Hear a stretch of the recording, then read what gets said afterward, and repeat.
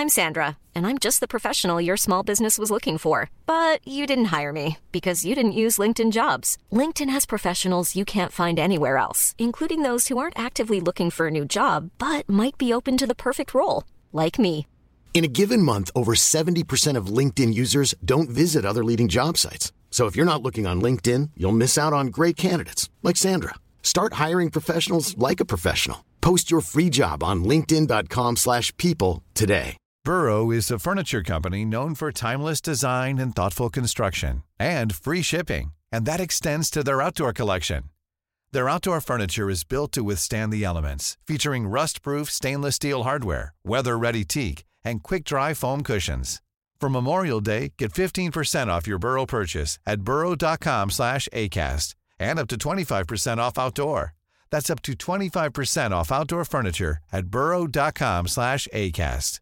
Hi, I'm Daniel, founder of Pretty Litter. Did you know cats tend to hide symptoms of sickness and pain? I learned this the hard way after losing my cat, Gingy. So I created Pretty Litter, a health monitoring litter that helps detect early signs of illness by changing colors, saving you money and potentially your cat's life. Pretty Litter is veterinarian developed, and it's the easiest way to keep tabs on your fur baby's health right at home. Go to prettylitter.com and use code ACAST for 20% off your first order and a free cat toy. Terms and conditions apply. See site for details.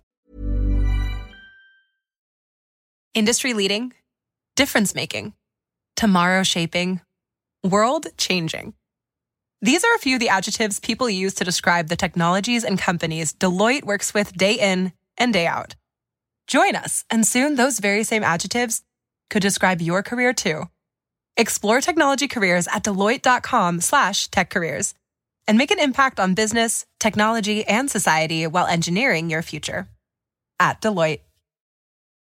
B-sides, rare finds, secret shows. Whether it's a must-see concert or a must-have coin, curious types crave interesting experiences. Bittrex is a cryptocurrency exchange empowering traders to feed their curiosity. With more than 100 tokens and unparalleled security, Bittrex offers a platform for next big thing discoverers to dive in. Get ready to trade beyond the trend. Discover more at bittrex.com. Trading involves significant risk of loss and is not suitable for all individuals. Carefully consider your level of experience and risk before trading.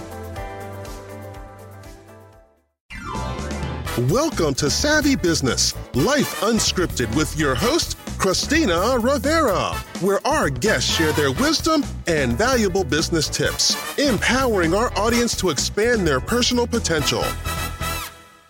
Hi, Grant McCracken, and welcome to Savvy Broadcasting, Life Unscripted. We're so grateful to have you here today. You're going to talk about a subject that is very near and dear to a lot of people in the forefront of their mind, whether you're an employee or a business owner, and that is the transformation going across all businesses and corporations today. This working from home, this remote, how do we get used to it? What does it look like for the future of America? You're going to share your perspective on that. But before we go there, share with our audience a little bit about your background and where you came from before. Right. Thank you, Christina. Great to meet you. I'm an anthropologist, and I came up through the University of Chicago just at that moment when anthropology was in a position to study its own culture. So that's what I've been doing for 30-odd years. And when COVID came along, I thought, wow, this is an opportunity. You know, American culture is now a laboratory. This will be a chance to see what happens to the family and to work in this critical time. Yeah. Would you say you're an anthropologist of culture of sorts? Yes, exactly. I'm technically speaking, a cultural anthropologist. Its culture is always at the center of my interest. Now, share with the audience, they're thinking, what exactly does culture mean? Because now more than ever, I'm hearing businesses say, oh, we want to focus on having a good culture. What does it mean for a business to have a culture and to cultivate it? Yeah. There are two. I'm interested in two kinds of culture. The culture inside the corporation, the culture it builds for itself, and that's, as you say, critically important because it's kind of the navigational device that the organization uses to find its way in the world. And then there's the culture outside the organization, and that's the way Americans think about home and life and work and all of those things. So both of those cultures are changing almost in real time now as the effects of COVID, as COVID transforms us. So there's a lot on my plate as a cultural anthropologist. What have you observed as some of the greatest changes post-COVID or going through this transition? Right. The big change, I think, well, certainly the corporation, when it sent everybody home, I guess at that point we all thought, this is a temporary thing.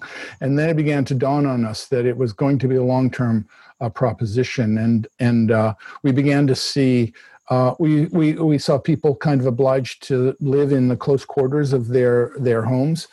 We began, originally we all thought, okay, this is just temporary. And then we began to see that we were in it for a pretty long haul, several months.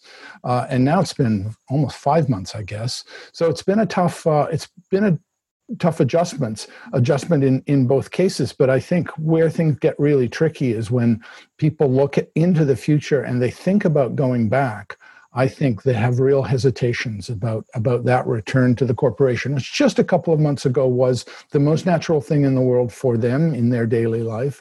And then as we got involved in COVID, we thought, well, this is temporary. It's fleeting. None of the things that are happening to me now will continue to happen to me now. And now we're beginning to think, you know what? Some people will never go back to work. Wow. Now, it's interesting. I got both takes of it. Having worked from home for a long time, and kind of liking it. I like being in the office. It was kind of, I could go there if I wanted or not. But what I found from people when they first were told, go home, don't come back to the office, I had a lot of outrage from coworkers and people I know that were like, no, I miss that. I need my fellow coworker and people to connect with. That's missing, that human element. Yeah. And now they're like, nah, I am good with never going back again. It's awesome. Yeah. What happened in those 5 months for people to go from, no, I want to go back to the office to, no, I'm good staying here? Yeah. It was weird. I did these interviews with people. An anthropologist does these ethnographic interviews, and that means getting as close to the individual as I possibly can, listening to what they're saying, getting inside their head and their heart. And it was funny to listen to people talk about their experience of work. There's the strong feeling that in those opening couple of weeks, people now were relieved of the commute to work, which would save them an hour or sometimes 2 hours a day. They're relieved of all the buffing and polishing that we used to do, hair and makeup and all that stuff, makeup especially for me. And they began to think, in those opening weeks, they were thrilled to have that time back. And in that early period, I think this was just a windfall gift, right? It was like several hours a day had been given to you, but they didn't really belong to you. They were just a temporary kind of condition. But the longer the COVID captivity, let's call it, carried on, the more people began to think, actually, this time belongs to me. It never ought to have belonged to the corporation. Now that I'm working from home and I'm getting the job done, I'm not sure that it was ever, that commute was necessary, the buffing and polishing was necessary. And then a very interesting idea began to take shape. Some people began to think, so why was I going into work every day? Why was that? It was clearly a habit, clearly a standard part of American culture. But now that I look at it, now that I know that it's not necessary, why would I ever think of doing it again? And people began to say to me, and I was stunned by this because it never occurred to me to put it this way. They said, maybe going into work is theater. Interesting. Yeah. I never thought of that myself. Right. Remember that moment when we looked at all the security we had to go through at the airport, and somebody said, oh, that's just theater. It really doesn't have anything to do with real security. And that's what they're starting to say about work. So I thought, wow, that is... And they were saying it was more than just this was theater. They were saying, listen, was all of that done to flatter the ego of the majesty of the corporation? Was it done to flatter the egos of people living in the C-suite? Was this really a gesture of deference that everybody had to give the corporation? Now that we know we can work from home, why would we go back? Why would we surrender those 2 hours? And I think what really made this bite was the sense that people had found this time.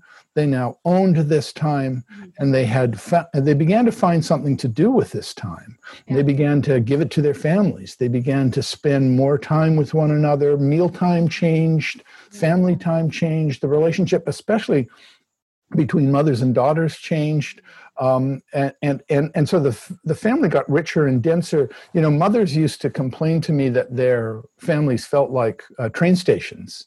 right? Everybody constantly coming and going with relatively little contact between them. But now contact was possible, and moms were creating, in the middle of that great room that had been sort of the train station for American life, there was now, everybody was there. They were there for the duration of the meal. They were there for one meal. Moms were saying, I want everybody to come to the table and have the single meal in a single place, single time, everybody talking together. Now the corporation says, no, you must come back to the corporation. They go, no, I'm not sure I want to give up the family I managed to create in our COVID captivity. You know what? It seems like it's been a really good thing for building traditional family values back up. Totally. Absolutely right. That's amazing. Now, here's something I'm hearing from some business owners, though. They're thinking, why am I paying all this money for rent? I mean, honestly, when you begin to realize from the business owner's perspective, there might be some out there in C-suites and up there in Wall Street going, no, I want my minions here. But I'm also getting a lot from business owners saying, I really like the fact that we're not having to spend whatever for rent. And some of them told me I've started to ask for refunds on whatever, because it's a vast amount of money spent for keeping the lights on, the computer, whatever. And so actually it could be a win-win for everyone if you are in a position where your business can totally operate sufficiently without having to come into an office. Totally right. I mean, I think there is a theory in the corporate world that says unless people have eye-to-eye, person-to-person contact, they can't engage in certain kinds of the creativity that are now essential for the well-being of the corporation. So one of the scenarios we're looking at is one that says people will work at home 3 or 4 days a week and come in 1 or 2 days a week. And in that event, the corporation would be in a position to reduce its footprint in a place like Manhattan by half. You can imagine, we just discovered actually when Victoria's Secret was a retail operation and so very expensive, but struggling for lots of reasons. But we just discovered, it was just announced that they were paying $1 million a month for their space in Manhattan. So, so one glimpse of just how much real estate costs. So yes, exactly right. I think it could be a win-win. Now, that's great for businesses like that, but it's interesting. One of my business I work with, they are actually in the World Trade Center, and they were spending $7 million a month. Wow. Yeah, I mean, they're huge. They're several floors. Yeah. But I'm thinking to myself, what? Yeah. Now, I mean, there's something, if you're on the floor of the Wall Street Exchange, maybe you don't have to be there. But it just blew my mind. Now, what's going to happen to the other parts of the market, like, say, real estate? What's going to happen when you go to an empty New York City? Yeah. That's a little scary. Yeah. Well, and when we saw people, 1 million people apparently left Manhattan in those early days and are now distributed across New York State and Long Island, and some of them will come back and never had any intention of not coming back. But the fear now is that enough of them will stay away, that in fact a crisis will ensue in New York City. And we know what happened in this is one of the scenarios we're watching very carefully. We know what happened in the 1970s, right? When you had crime in the city drove people out, they took their taxes with them, social services diminished, as a result of which the city became more dangerous, there was more crime and more people left, and it becomes a downward spiral. So there's a remote possibility that we could have that kind of a decentralization of New York City, and not just New York City. Every city could get smaller, but that crime might ensue. And some of the people who are most kind of pessimistic are saying, listen, at some point the government will run out of unemployment money, and then you're looking at a city where you could have a criminal free-for-all, which is absolute. And that anybody still there who could leave will leave. And then what happens? I don't mean to be grim. But I've been thinking that myself. Have you? Yeah. The rampages of rioting across the country, which, is a whole nother thing, makes you like, I don't really want to work here anymore. Or, that's one thing for me. When I recently moved to Texas, and I was working mostly from home. And when they said, do you want to come back into the office in any shape or form? I'm like, no, I'm good. I'll just stay here. There's riots outside our window, so I'll just stay in my apartment. Thank you very much. But it kind of made me want to say that, I'm kind of like in suburban life. So we're not in the city of Houston. We're out actually in Spring, Texas. Right. But it kind of drew me to I want to be outside of the, craziness and whatever. So what do you see as some of the positive things that can come about from all of this? Right. Sure. I mean, you could say that the corporation could say, I get the argument that creativity depends upon eye-to-eye kind of contact. But it also seems to me you could say, wow, to the extent that people are distributed and living all over the states and phoning it in every day, as it were, the corporation now has a member of the corporation embedded right across the U.S., right? It was a fantastic opportunity, just to the extent that corporations sometimes have a hard time not falling the captive of their corporate culture, that in living in a silo and failing to see how the rest of the world sees the product or the service or the proposition, now that'll be easier, right? Because members of the corporation will be living across the states, they'll be out of the silo, they can report home. So that, I think, will be maybe one big benefit. Yeah. And actually, they'll probably be able to reach markets they hadn't been able to reach before because they were in a teeny area, right. Everyone working in that area. Now they're spread apart. Oh, here's a possible client we never would have thought to connect with. Yeah. Now we can because we have our team spread about. So yeah, there's a lot of positivity coming from this and actually opportunities for businesses and employees alike. So this has been great, but I don't want us to leave without people finding out how they can find out more about you, Grant McCracken. How can they do that? Sure. Thank you so much. They could go to www.cultureby.com, and culture is just cultureby.com. Awesome. Well, this has been a fascinating chat. My pleasure. I really know we could go on for hours, but this is... Yeah, I would love to. But I'm hoping it'll open people's minds to not seeing this as just totally horrible, but there can be some wonderful opportunities for everyone listening in, whether you're a business owner or an employee, that we can get creative and find ways to make this work for all of us. And I thank you so much, Grant, for coming to Savvy Broadcasting. My pleasure, Christina. Thank you so much for having me. If you like this episode, please share. To hear more Savvy episodes and Savvy Biz tips, go to lifeunscriptedradio.com. To become a guest or participate in paid sponsorship, email us at christina@lifeunscriptedradio.com. You can't get much for $5 these days. Unless you go to Wendy's for a $5 Biggie Bag. Get your choice of double stack, junior bacon cheeseburger, or crispy chicken BLT. Plus 4-piece nugs, fries, and a drink. All for just $5. You got that bag. You got that Biggie Bag. You got that bag.